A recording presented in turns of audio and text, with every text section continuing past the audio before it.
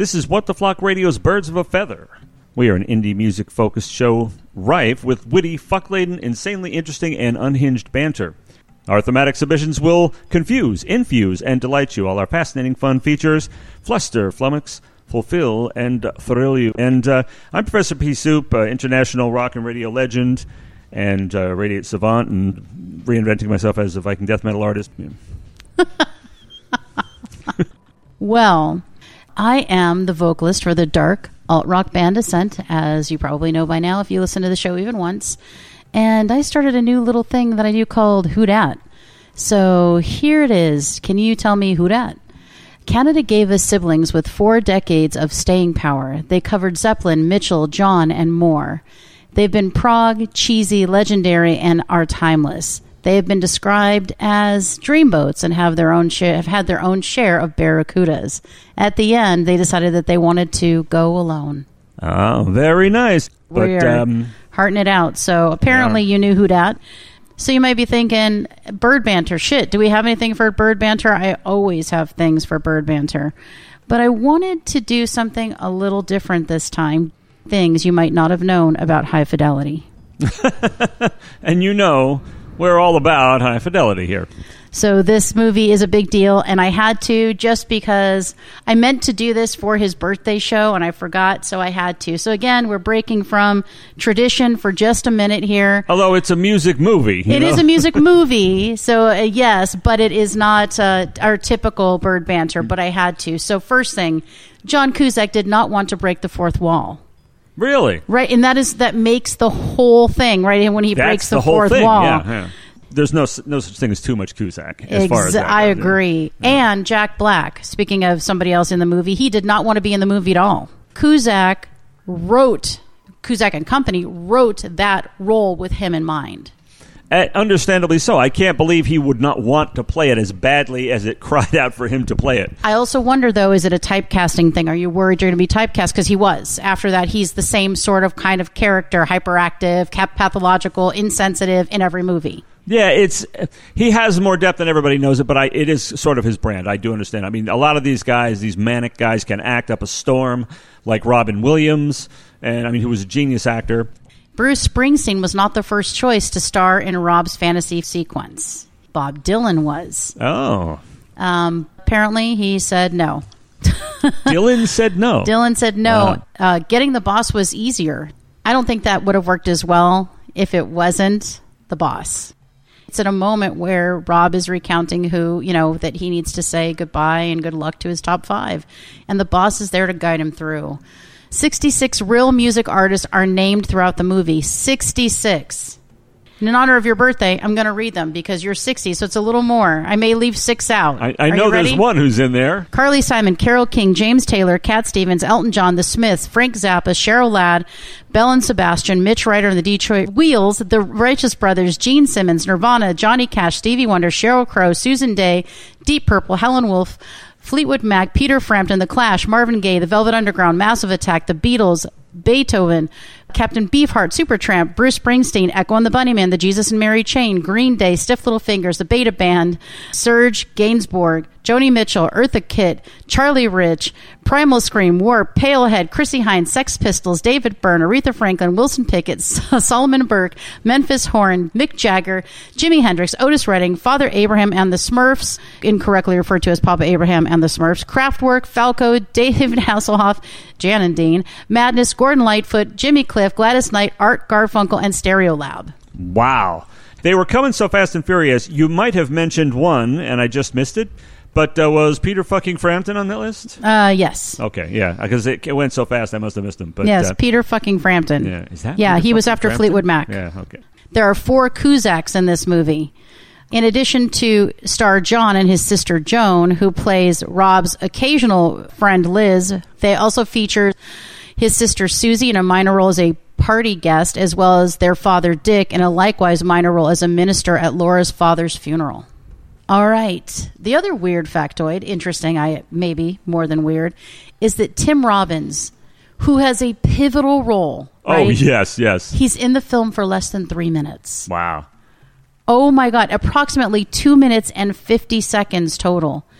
Yeah, the import of this character in so little airtime, and if you go back and you look at a lot of films that are built around actors who are almost never on screen, it happens like that sometimes. I would say it's a fine film. It's a fine picture. It's a great picture. It's a picture. I say movie. He says picture or film. I say picture or film.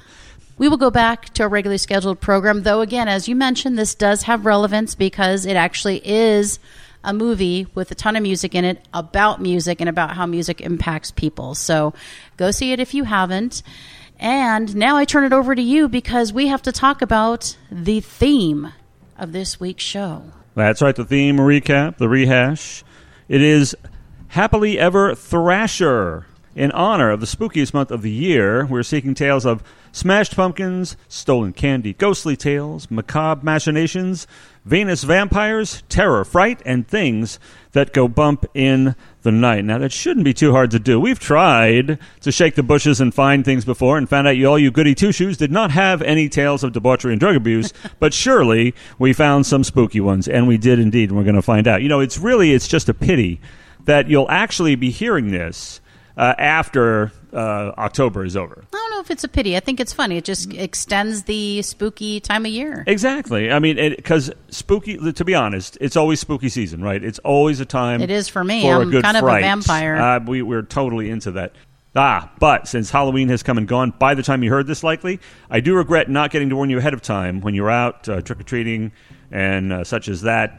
Despite rumors to the contrary, they never really perfected a certain costume. So if you were out there and you saw something that looked like the Blob, it was the real thing. Okay, there is no Blob costume. That's an urban legend.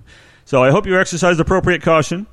As the theme song says, beware of the Blob, it creeps. I recently found out that something else, the long list of things that Christina and I have in common is they were both scared shitless by the Blob when we were kids. The Blob is still terrifying. The Blob is scary, okay? Except for that awesome theme song. And that is I used to play that all the time on YouTube, on Facebook, because it's this great, and it's this perfect hippie coffee house theme thing, and then this lyric comes in about beware the Blob, it creeps, it leaps, and you just start pissing yourself. It's so funny. Yeah. It was written by Burt Bacharach, an absolute work of genius, No kidding, it was. Yeah, scared of the Blob still to this day, and I'm scared of The Exorcist. So those are two movies that still terrify me. But what we probably did by the time they hear this, in honor of the spooky season, we were looking forward to a posh-sounding event, an evening of musical theater in a prominent California city. But lest your view of the show and its hosts be elevated unduly, it should be noted that this particular highbrow cultural event has an area known as the Splatter Zone, where if you sit in it, you're likely to be soaked in stage blood when the lead character dismembers the other characters with a chainsaw. So that's lest you think we're super, super highbrow or anything. That's right, the Evil Dead, the musical. Now, where are my Ash peeps? Give it up. Hail to the king, baby. Evil Dead, the musical is what Rocky Horror wants to be when it grows up. But Just kidding, Christina, just kidding. But seriously, did Les Miserables, Hairspray, or 42nd Street ever have a splatter zone? I have to ask you, honestly. But, so, spooky songs. What are we going to come up with? Or what did you give us? Or what did we possibly find for ourselves? We shall find out. Now, I'm looking at the next thing, and it says a feature. And the feature is a recurring number we call the Partridge Effect. And in this feature, we look at family bands, brothers, sisters, dads, moms, and who's making music within the old bloodline, trying to make it sound vampire-y or something. And this time we're talking about a group in 1976. After numerous name and lineup changes, a Canadian quintet released their first single, which was the first song on their first album. And is that ever a way to make a debut? And I was around to experience it firsthand, and it was totally different than it would be now for hearing it for the first time. When Heart introduced themselves with a sizzling guitar to burn a valley into your skulls that it could just march across, something like this.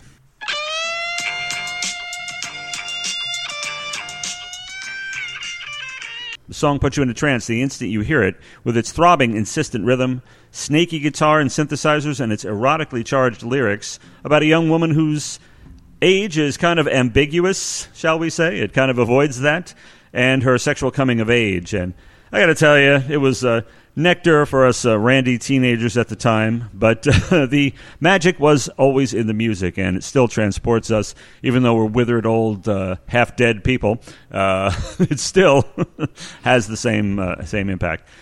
From that moment on, nobody forgot Heart. This was the first recording with the lineup, settling with the recent additions of first vocalist, songwriter, and flute player, and I wish she would play more because she's really great, Ann Wilson, a vocalist whose equal, I think, honestly, we'll never see again. I mean, she's just absolutely There's no way. She cannot be equaled. And finally, Sister Nancy, songwriter and guitarist and sometimes lead vocalist. And in between them, they give us soft, beautiful, even folky music, and kind of a funky, sultry numbers like Magic Man and things like that, and just plain meat and potatoes hard rock like their heroes, Led Zeppelin. And few, I think, will question that they are the greatest Zeppelin cover band ever. Except Robert Plant, who walked past them while they sang his music. That's all I'm saying. Oh, he was in tears, babe. He was in tears. He wasn't back in the day. They had an unbroken run from the first album, Dreamboat Annie, for many years, well into the 80s. And then, breakups, some fights, and personal stuff I don't usually much want to know about, but I have to look into it for this.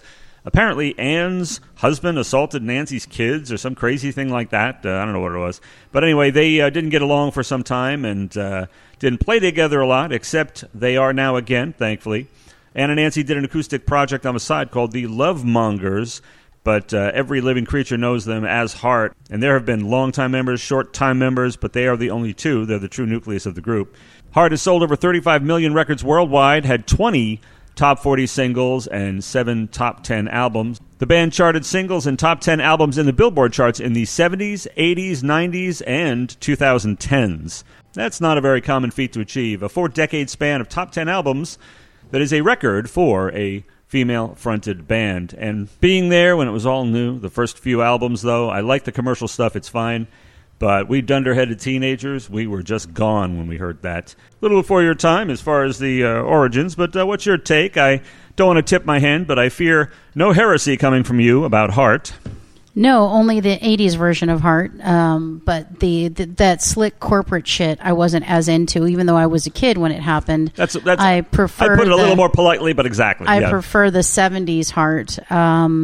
That's to me where they shone. That's where everything kind of came together. That's where I fell in love with her voice. And her voice is still as strong as ever, but I think it was featured perfectly in those early days. And while she did, sound beautiful on the slick corporate shit, there was no heart in it. And that's the part that really broke my heart. You could tell it really wasn't their thing, but they were doing it, and they made the best of it. And I know people probably mostly know them by those songs, but for me, it's, Straight On, it's Barracuda, it's Magic Man, it's Dreamboat Annie. That's what Heart is to me.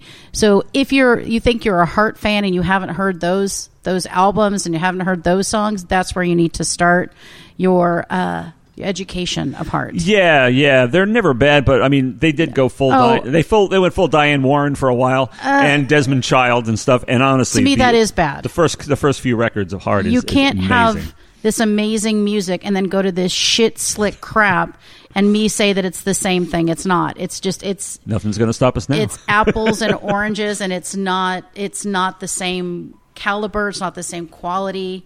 It's just and it just has no soul. So it's unfortunate, and it was okay, and I'm sure they made a lot of money, but I don't think any of them look back on those times with any sort of love. I think they're like, yeah, those were the worst times, and you can hear it in their music to me.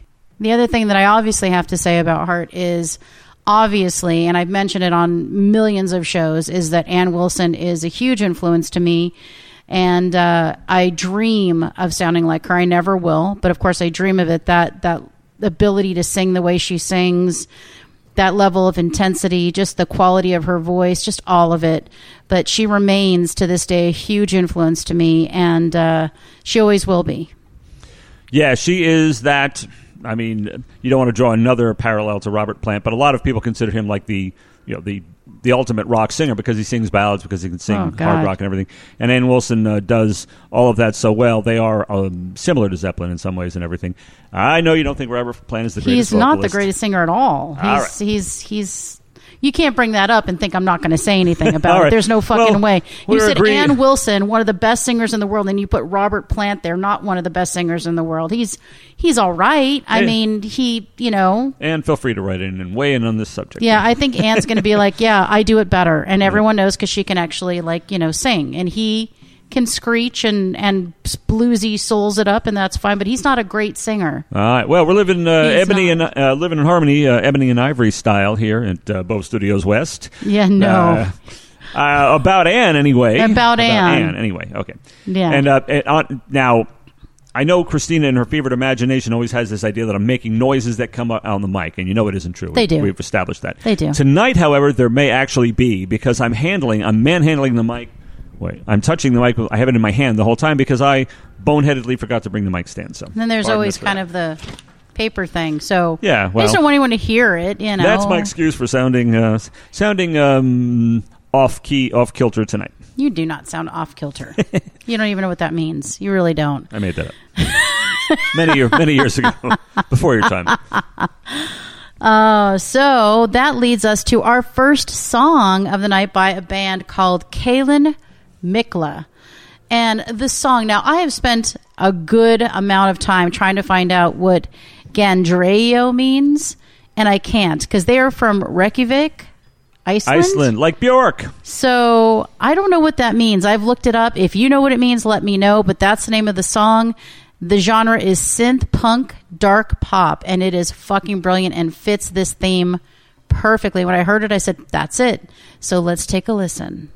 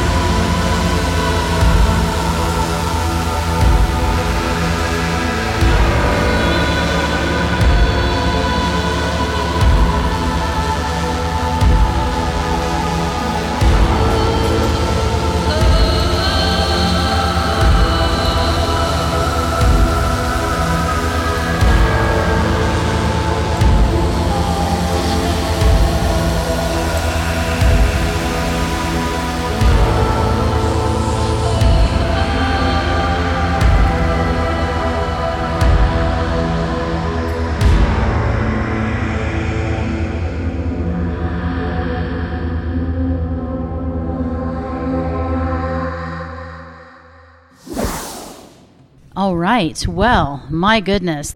That was worthy of any haunted house, any sort of situation where you want people to feel unsettled and maybe even concerned for their safety. Yes.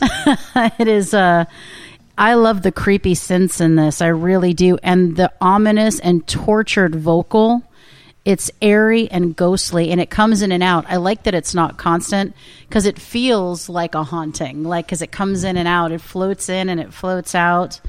Then there's these like crazy pounding sounds and these haunted textures from like the whistling wind to the echoey vocals that are to fade. Wow. I love this song. Yeah, this piece is incredible. There are things that just pop in, they intrude into the sound. If they were, your observation about the haunted house thing, it's perfect, you know. If they were going for Overture to a Nightmare, it would work. Then their instincts paid off, I think. On this Indeed. one, you know. Exactly what you said about the seriously ghostly voices, precisely orchestrated with layers of pulsing synths and everything. I love it. Takes its sweet ass time establishing this foreboding atmosphere, and you can't find your way out of the dense vaporous sounds they laying out. All you can do is just wonder: are they ever going to deliver any lines, or is this it? But it doesn't really matter. It's an incredible piece of music, and so. Tell us who it was again. So it certainly fit the spooky theme. Very much. It's spooky, it's scary, it's expertly, brilliantly done. This is Kaylin Mikla, and you can find Kaylin Mikla on Facebook at KAELANMIKLA. They're also on Bandcamp, which is where I find these amazing musicians, thank goodness. And clearly, this is done by expert musicians. You can hear the musicianship, and that is my fave. So, oh my goodness, that brings us to a feature, and it is my feature. And this BDT. time, it is Sparrow Me. For this feature, we discuss songs we'd wish we'd never heard. And this time, and I love this group, I do, but this song has got to go. Captain and Tennille's Muskrat Love. Oh, ouch. I just can't. I mean, love will keep us together, yes, all day long, but Muskrat Love, I don't get it. I don't understand it. It's not a great song. It doesn't do anything for me. I just don't understand it. Do you understand it? No, putting the freaking Discovery Channel on the top 40 charts doesn't make sense to me. No. It's a cringe fest. And do you know? You probably know. I don't remember. It was done by somebody else first, I think. But the songwriter is Willis Allen Ramsey. So. Yeah, but anyway, they, quote, Don popularized Williams, maybe? it. Yeah, they popularized it. Which is unfortunate. Which is unfortunate, because such things should be kept in the dark, Muskrat Candlelight, doing the town and doing it right in the evening. It's pretty pleasing. Muskrat Susie, Muskrat Sam, do the jitterbug out in Muskrat Land. And then Shimmy, Sam is so skinny. I just can't. Yeah, and it only gets much worse. Nibbling on bacon, chewing on cheese. Sam says to Susie, honey, would you please be my missus? Susie says yes with her kisses. Oh. I'm in physical pain. I can't. This song is so stupid and so lame from a group I love. Yeah, I love Captain and Tennille. But the burning question, as soon as you announced what the song was, I thought you were going to tell us, because another Sparrow Me you did, a song that you were really, really, really tired of from the karaoke days, from being a KJ. Did you have people subject you to Muskrat Love? I am so sorry. I mean, that sounds traumatic. Did, but not as much as you'd think. It was ever, more though? a cheeseburger in paradise moment for me. And but I mean, if anybody ever did Muskrat Love. There was a couple people that did. I'd say probably a half dozen people that did it. Ouch. Yeah. And I always went, oh, okay. Here we go again, folks. Muskrat Love. It's one of those, not only is it cringeworthy because it's just stupid, but it's cringeworthy from an otherwise fun, poppy, accessible band that I really like. And not that this isn't poppy and accessible. It's just excessively stupid. And it's a dumb song, and it really, to me, kind of ruins their streak of greatness. Imagine if you didn't know what it was about, though. Imagine if it was like 99 Luftballons, if it was like a foreign language hit. The melody isn't bad. The music is cute. I mean, it's a little bit schmaltzy. No, I can't do even schmaltzy. for me. But depending upon what the words were, it might be a lot more palatable. 99 Luftballons is a great song with great music. Yes, but this one, I don't know. I don't like especially. it. Well, in German it's better. Yeah. But I don't like the tune. I don't like what it's about. I don't like anything about this. And probably because it was written by somebody else and done originally by somebody else, I don't like whatever it is that they brought to the table that made it what it is. And of course the subject matter is ridiculous. But this is one I'd wish that somebody had sparrowed me, that I'd never ever heard this, because it just, when I thought of stupid songs and songs I could not stand, of course We Built This City always comes up, but then this one came right up for me and I was like, shit, we've already done We Built This City and I can't just beat that into the ground. So Muskrat Love. And if you had to rank the two, where would the ranking be between We Built This City and We Built This City's number one. It's worse than Muskrat Love? Yeah. Oh, for heaven's sake. Oh, yeah. That lovely it's tune. The absolute worst. All right. Hopefully, we're going to hear something that will cleanse our minds from that disturbing thought. Yes, we are going to hear another amazing band I found, just musicianship out of the wazoo, called Blind Dreams. The song's not about muskrats or anything, right? And not that I'm aware of. It's about dreams of the dead, though. Oh, okay. And we have somebody from St. Petersburg, Russia. And they describe themselves as cold, desolate, dark wave. And I will tell you, they absolutely deliver. So let's listen to Dreams of the Dead.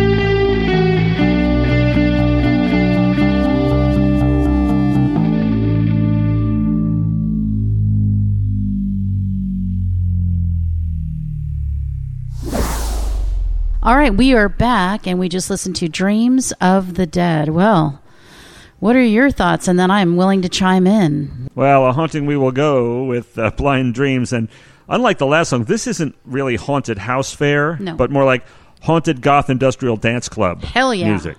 Now, if you're casting some kind of vampire-ish type of movie, this is the theme music for your trippiest scene right here. You will thank me, okay? And we're seeing a real renaissance of this kind of thing in the indie music world with acts like Die Robot, Angel Machine, David Patacone, and everything. And True. I think it's welcome. I dig it, and I know it reminds you of some of the older stuff that I was too much of a dinosaur and too oblivious to miss, but to catch. So tell me what I missed and what they remind you of. It's a bit Cure, it's a bit Morrissey, and it's a whole lot of Peter Steele from Typo Negative. So there you go. The bass sounds like someone rapping at the door, which I love right at the very beginning. So when I heard that when listening on Bandcamp, I was like, oh, I already like this. And the vocals are creepy, and it feels like he's being tortured or is part of like a ransom video, which I think is really cool. And what I like about the guitars is that they bring a little bit of levity to a really dark song.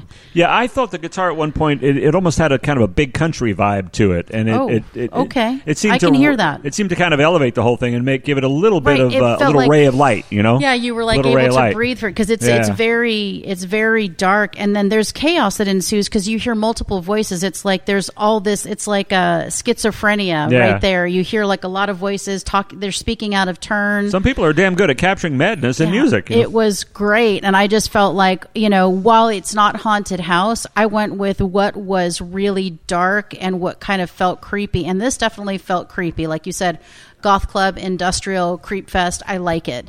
So yeah, absolutely. And you can find Blind Dreams on Facebook at Blind Dreams Band.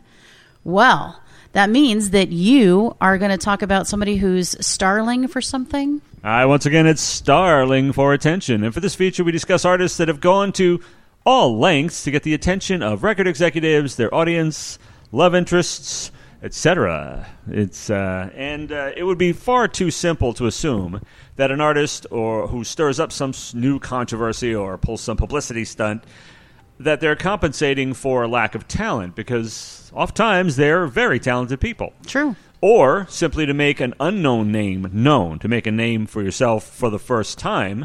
Was the metal plate-covered sex book issued to draw attention to the unknown Madonna? Unknown. No. Neither was this stunt in the guise of a music video from none other than Queen, and the song was Bicycle Race, written by Freddie Mercury, issued as a single, but the video is the real story here. Now, they've had varying levels of success here in the U.S., and it's probably at an all-time high right now, but it came and went back in the day, so this could have been construed as an attention-getter, one of those things to get some press. Well, that's not a stretch at all, considering how Queen describes the event. Like our music, instant gratification. There, we unapologetically are being tacky. And what kind of event would warrant this description?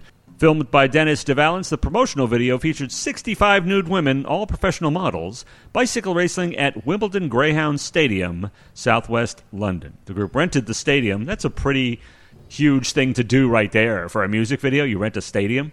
And several dozen bicycles for the one day for filming the scene. However, when the renting company became aware of how their bikes were going to be used, they requested that the group purchase all the seats. It's like, you're not giving those things back to us, okay? Yeah. Yeah. We can't reuse that. Yeah, the original video used special effects to hide the nudity. However, due to the nudity, the video is age-restricted on YouTube and banned in several countries, including China. Oh, my. And obviously this was not a compensation for lack of talent. No. Queen has plenty of talent. Though one underground dweller of a critic actually said of the Jazz album, this is from the 6th album, Jazz. That was the tour I saw them on. At this point, he sniveled, a computer and 4 great studio musicians could come up with the next Queen album. Oh, no, he didn't. Well, you little bitch. If you expected anything from Queen, you have no one to blame but yourself.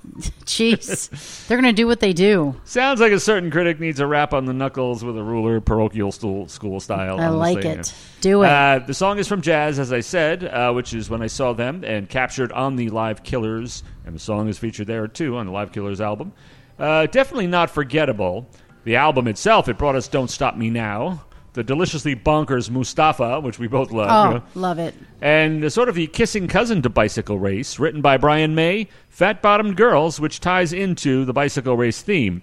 And it floors you with its wall of harmonies, but genius though he might be, songwriter Brian May is really getting raw and kind of tacky on this one. It's a pretty cheesy affair. And not only does it tie into Bicycle Race, it also ties into 8th grade puerility, but they redeem it by being so damn clever. So, as for the stunt itself in the video, which I've never actually seen, it's pretty off-putting, I suppose, and I would never condone it. But the record, well, I stand by it, even though it's an eye roller and not maybe the first song you'd use to introduce somebody to Queen. Where might you be on that one? I'm not a big fan of Bicycle Race, honestly. I'm just not. I never have been. I like the harmonies. I obviously like the musical.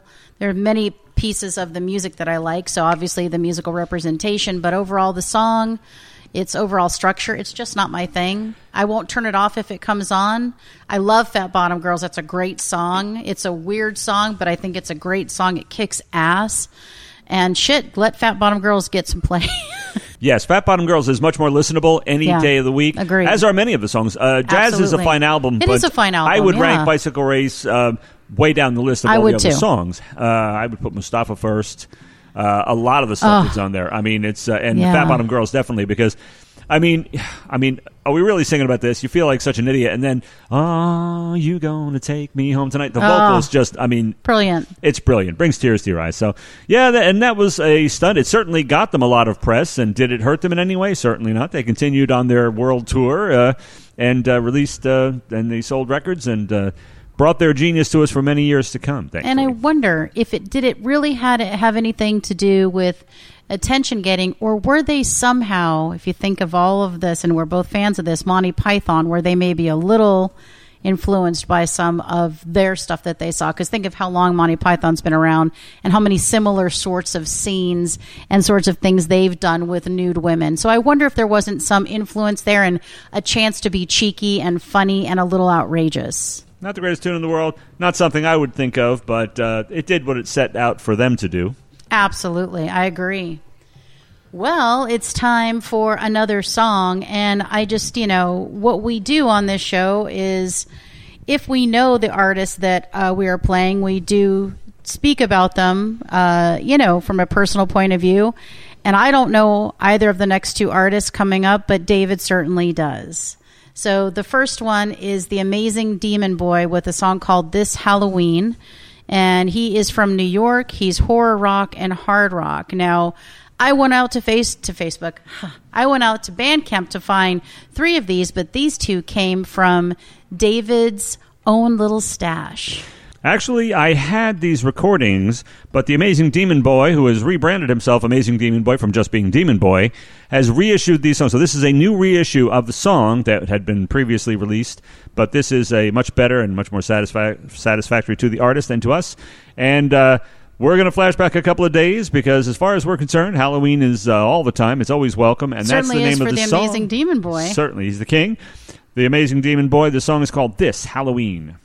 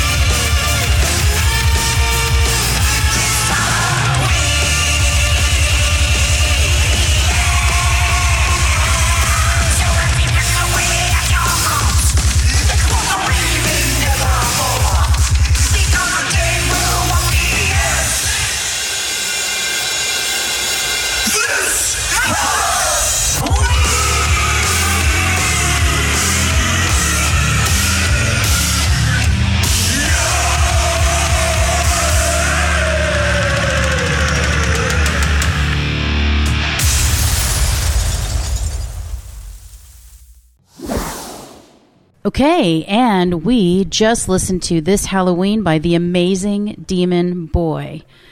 Well, I will tell you, for one, I enjoyed this throwback to old horror at the beginning.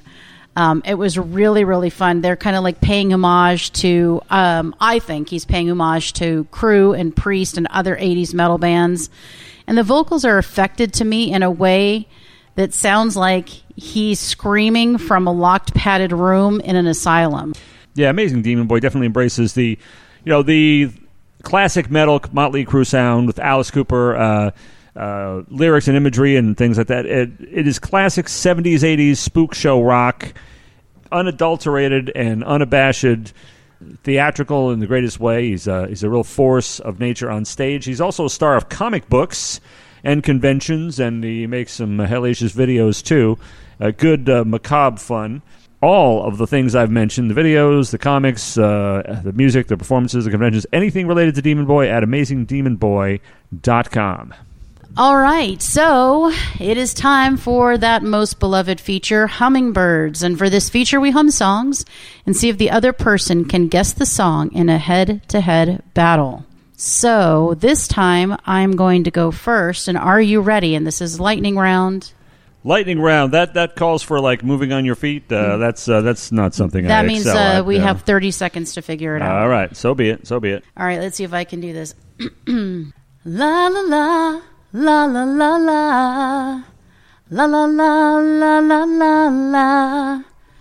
La la la la la la la la la la la la la la la la la la. It's the eye of the tiger. It's the thrill of the fight. Rising up to the challenge of our rivals. Yes. All right, Eye of the Tiger, Survivor. That's right. Bonus round. Which it's a Rocky theme song because it was Born to Be. Which one was it? I'm going to go with Rocky 3, where he's up against Clubber Lang. I don't care. It was a great song. It was a great song. Yeah. It is a great song. It is a great song. Well, and in keeping with tradition, what I'll be giving you is not exactly necessarily cotton balls, babe. But I will lay no greater burden upon thee than I would upon a lame deer. Fantastic. A fawn, really. Thanks for that. Doe a deer, a female deer kind of thing. Wow. So now it's about females versus males?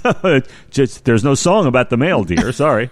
But, all right, and here's one, starting out with this. Of course, your shame at being unable to recognize the song will probably be attributed, and rightly so, to my inability to convey it with la-las, but here we go, we'll try.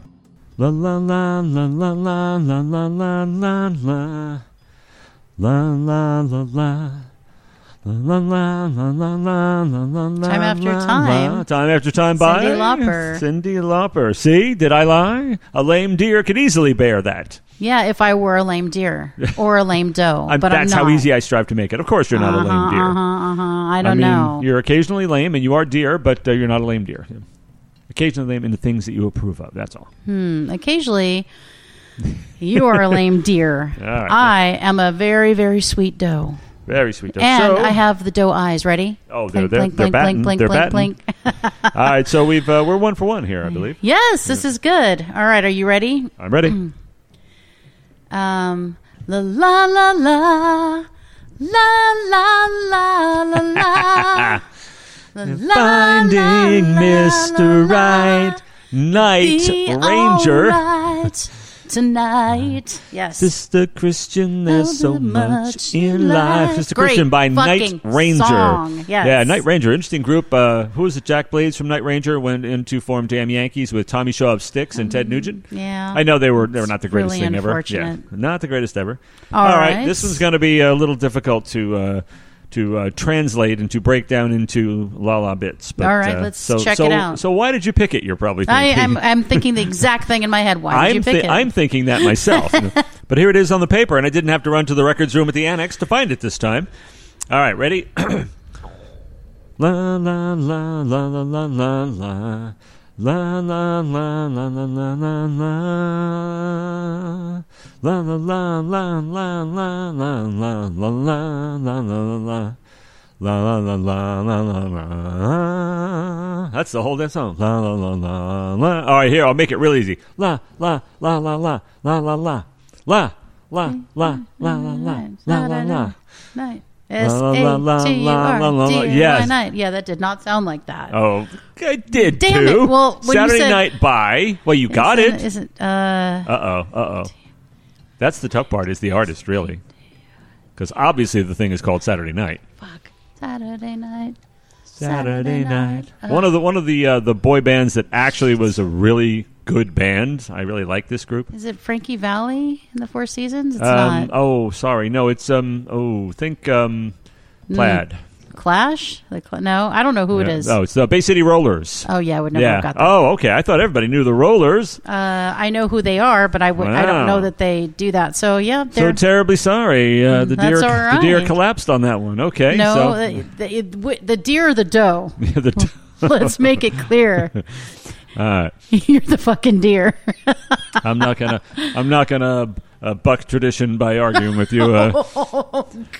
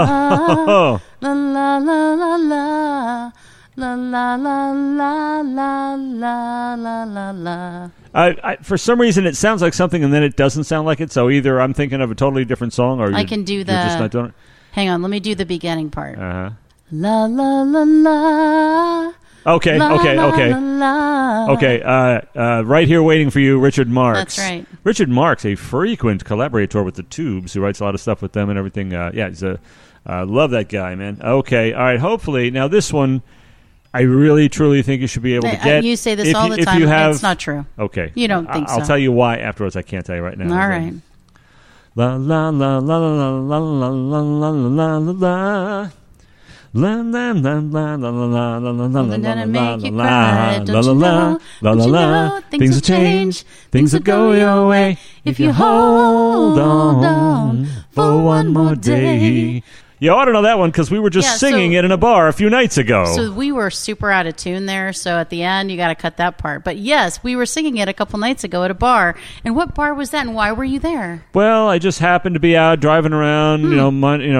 Randomly came across a place called Bobby V's. Oh, interesting. Where Ascent was I was playing. There. Yes, that was so cool. Thank you for coming, that was very sir. cool. It was very cool to be back on stage. We'd never been there before. Very fiery performance that night, you guys. Yeah, you were great. And we sang Hold On. So, I mean, this was it the came ultimate. On the jukebox. I saved this one for last because to salve your wounds. Well, thank you. I appreciate that. That's the salve song. You don't have any wounds you need to salve because you got them all because I rock. We just turn up those salve songs. That's all. C'est son. All right. All right. Well, I lost again, and this is this is not a surprise because this happens to me all the time. So you win again. You win again. All right. So that Hummingbirds didn't exactly go as intended, but I will continue combing the musical universe to bring equity and balance and healing. And I'm sorry if my instincts are all wrong. I'm just a complete flop. I'm so sorry. No.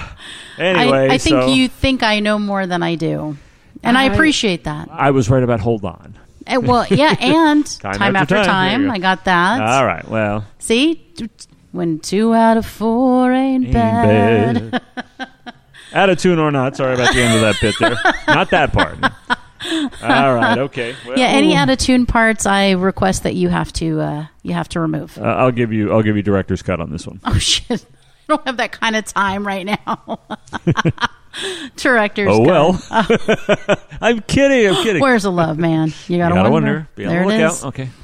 All right, so that leads us to another song, and this is another artist that is brought to us by David, somebody that he's known and loves her and her music, and that is Judy Vampshire with a song called Beyond Imagination, and she is from the UK, and her genres are rock, vamp rock, and rock opera. So let's take a listen to Beyond Imagination.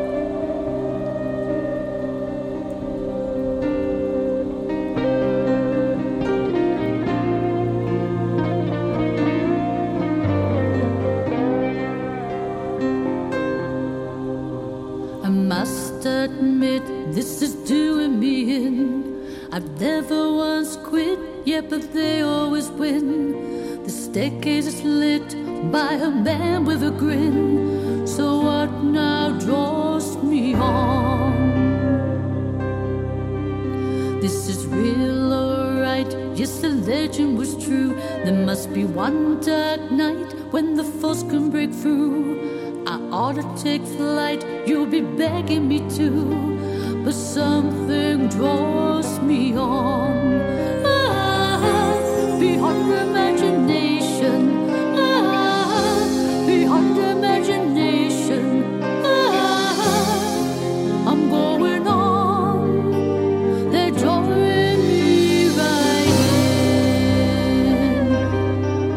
in. We've gone way down deep where it's putrefied air.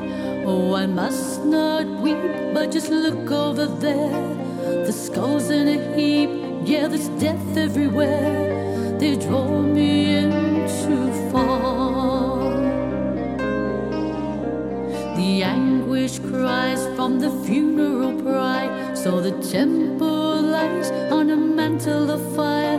I can feel their eyes looking on with desire.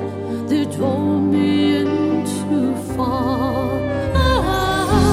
Beyond imagination, beyond imagination.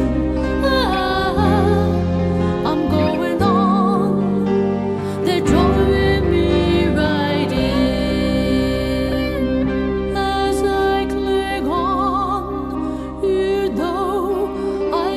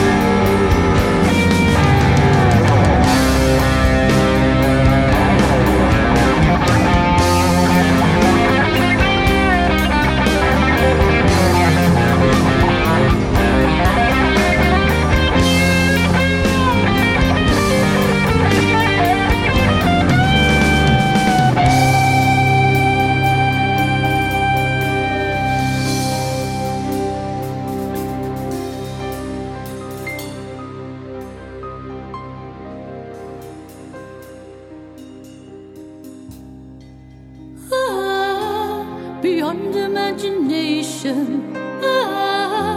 Beyond imagination. I'm going on the journey right.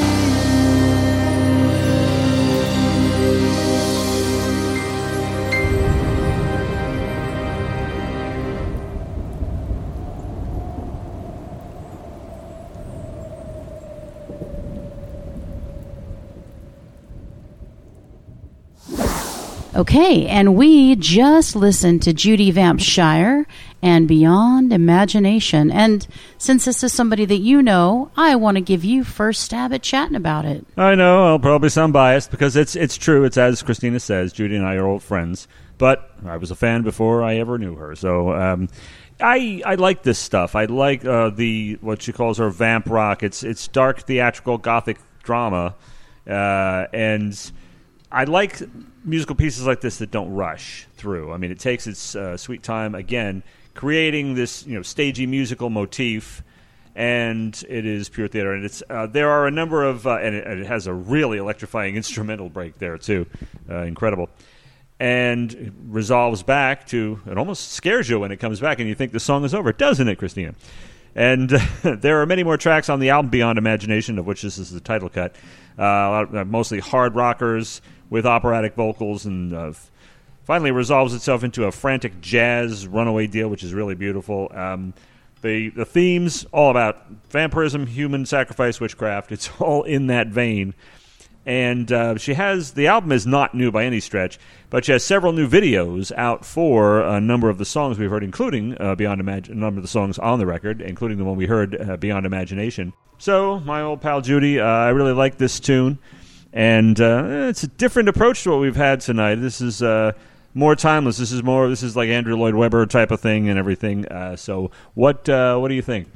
I mean, it is certainly witchy, and there's sort of a symphonic, operatic vocal, an homage to horror in the 50s, and maybe even the 60s, that has kind of that classic horror feel to it, like a classic horror musical. I think that's a good thing.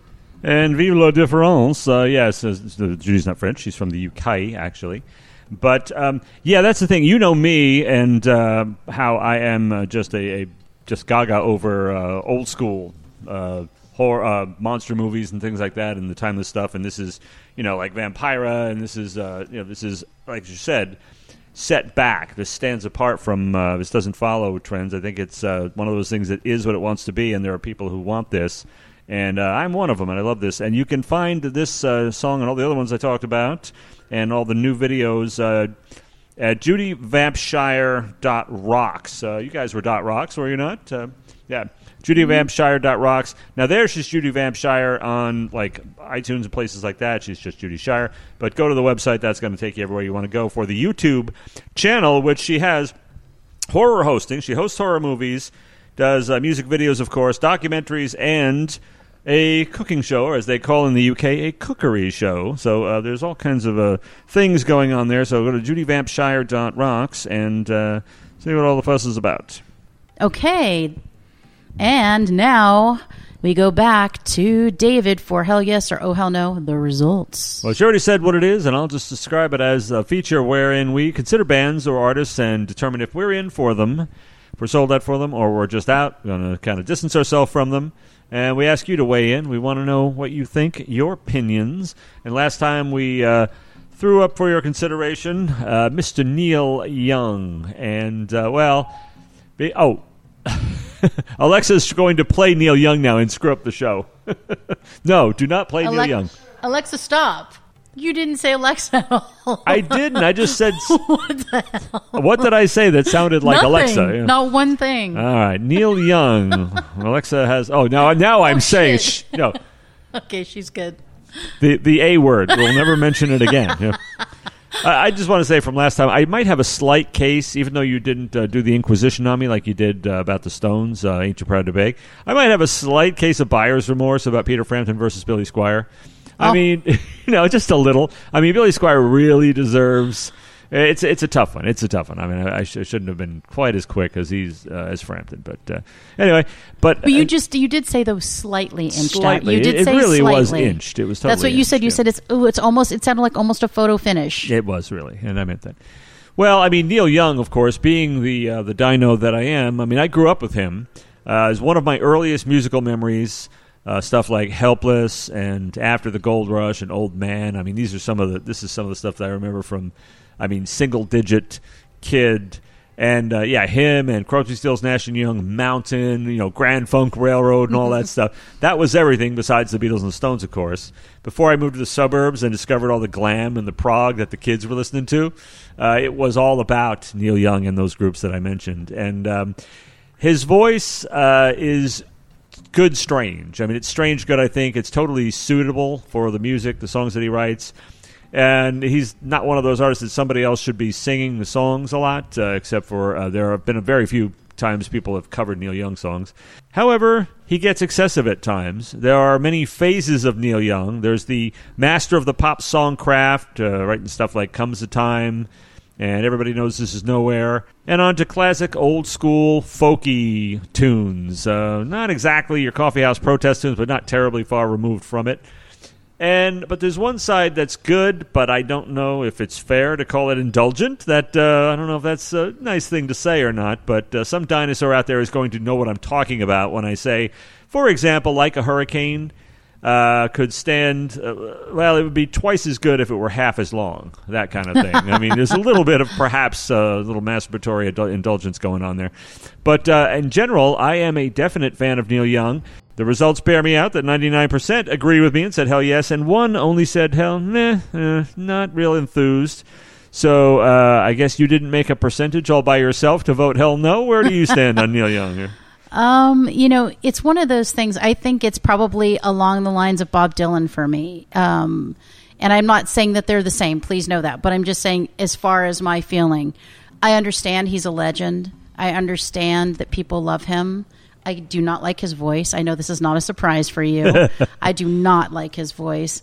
I don't really love his music, though I think he's had some really interesting songs. And I like the sentimentality. I like the emotion behind some of the songs. The package in which they are wrapped and delivered to me is hard for me to take in. So I think I'm a hell meh to a hell no. Wow. Yeah, so I do recognize that people love him. And I did, love him as Crosby, Stills, Nash and Young. I will say that. But again, his voice was in the middle of a lot of beautiful things, so it worked out for me. Some very good harmonies those guys had, I got to say. Yeah, you put him separate and solo, and it just becomes Neil Young, even if it's within that group. But I will also say, I wasn't exposed to him like you were, where he became part of my, my life. Like, I've just heard him ancillarily on the radio or on some classic stations. I haven't, and I did listen to some of his stuff in leading up to this show because I knew, and I was like, no. Just don't say the C word. It's not cute. No, it's not cute. It's not cute. No. And I really thought I was the only person who still, ancillary, who says that? You talk about me, who says this stuff. I use that word, and I thought I was the only one, so, Well, another thing we have in common. Frightened of the Blob, using the word ancillary. What the hell? The list just gets longer and longer. Goes on. I know. Well, we have one more artist, and this one is a repeat because I found out they had a scary new song. And scary is in the eye of the beholder. Dave and I were talking about this off air that, you have, and we kind of mentioned it, you have kind of your classic horror sort of stuff. You have your campy horror. You have your musical horror. This sounds really bad the way I'm saying it. You have kind of your, maybe your electronic, your industrial. This is something different. This is like pop stuff, but it's a little dark, but it's still pop. So I think it's fun that we're kind of going the whole gambit, right? We're kind of going the whole thing. Yeah, a lot of people who put out stuff that would possibly be categorized as horror, whether it's visual or music, they're not really necessarily going to scare you. They're not even setting out to do that. They just right. And I don't really like scary stuff that much. I mean, I like cool, atmospheric, a little macabre and everything. Yeah. But I don't mind. I don't mind the scare. They're on theme. Yeah, you're on theme. Even if they're not scaring us, they're on theme. I'm kind of surprised that Ms. Goody Two Shoes here has turned me on to some scary stuff that turned out to be quite good. So Yeah, I would say that, some of the, not just in music, but in TV and movies, horror is evolving. it is evolving. And yeah. it's to a place where it's not something I can't handle anymore. It's something that's actually like really good. And so we're watching some pretty scary shit. We're listening to some scary themed or actually scary music. And this is no different. This is a band we played before. They have a new album out. And the song, What You're Scared Of by Desperate Journalist, fit the bill really well. So I didn't have to look too far to find another great artist for this particular theme. They're from the UK. They are post-punk, which I like, but I will say they have a very nice pop appeal. But let's take a listen to What You're Scared Of by Desperate Journalist.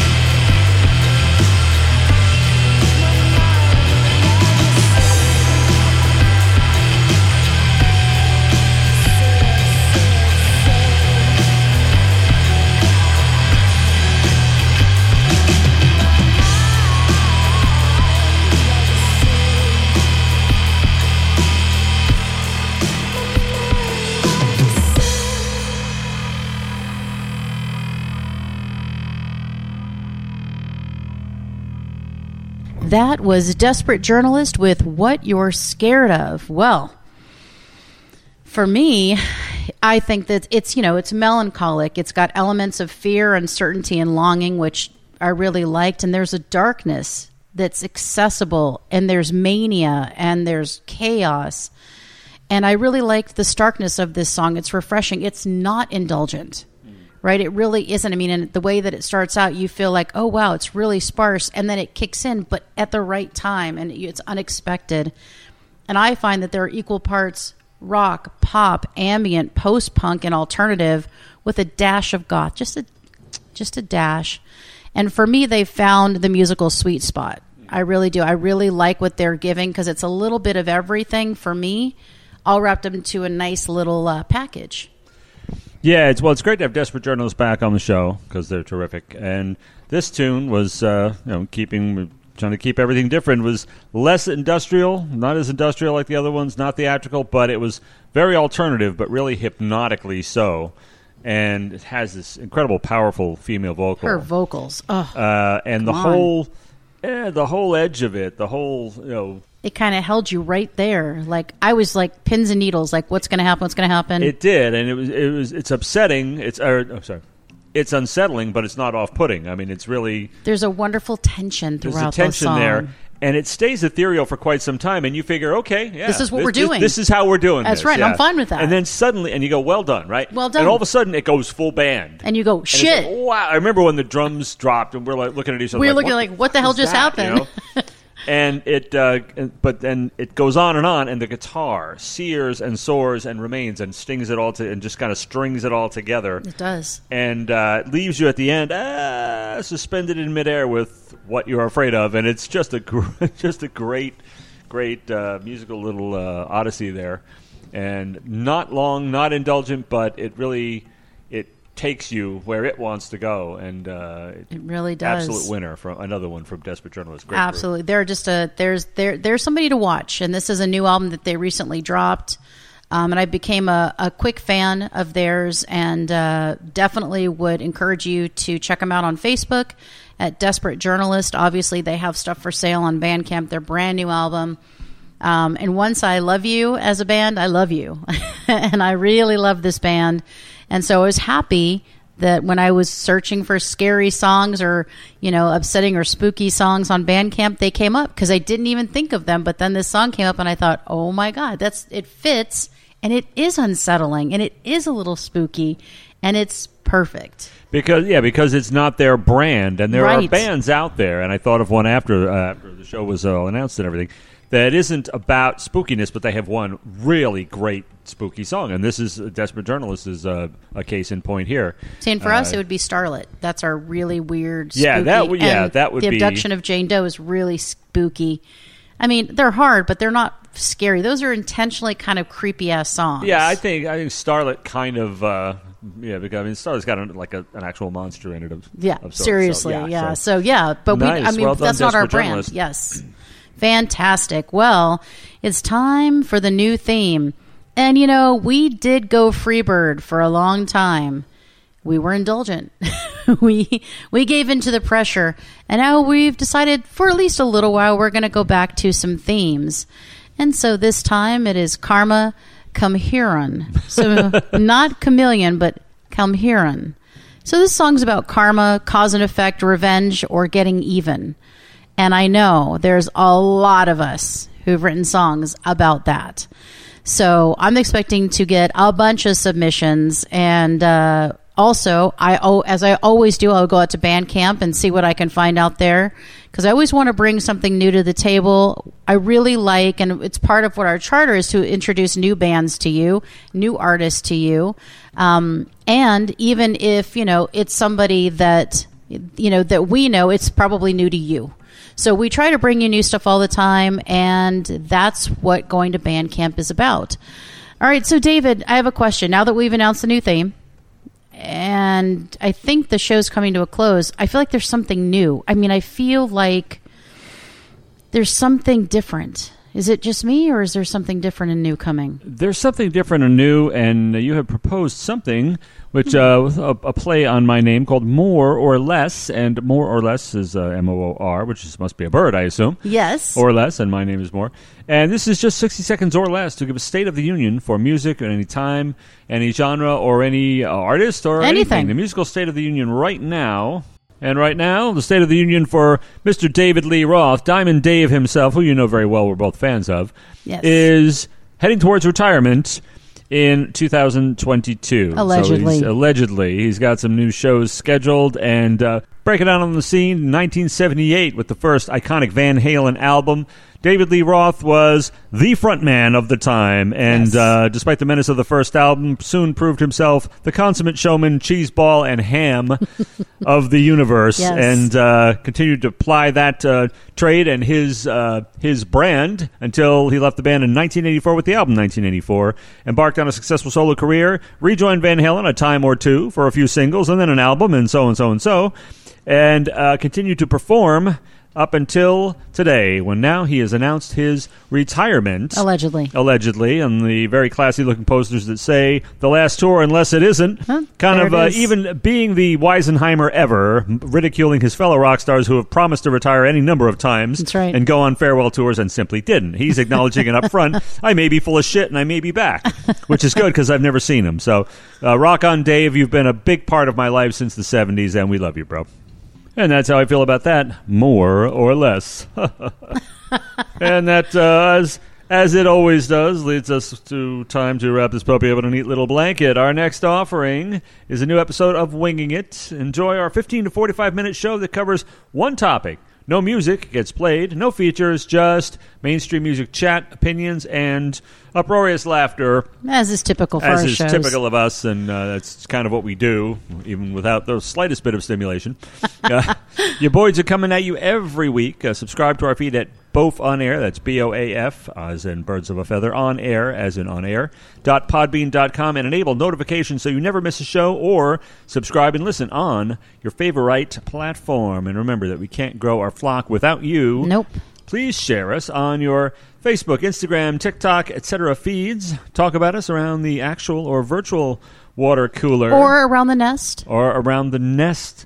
With the little hatchlings gathered around under That's your wings. That's correct. Exactly. I mean, if people can take their kids to Kiss shows, as we were talking about, people can certainly take their kids. No, they can't. What am I saying? Yeah, I say fuck every second. Yeah, okay, I can't. Yeah, we can't do that. But you know what you can do is you can encourage other adults to take in this adult-friendly show. That's right. You know, you mentioned the charter a little while. You always scoff when I mention the charter, but it's okay for you to mention the charter. Anyway, so that little aside, I guess that only leaves for you to say... Let's get the flock out of here.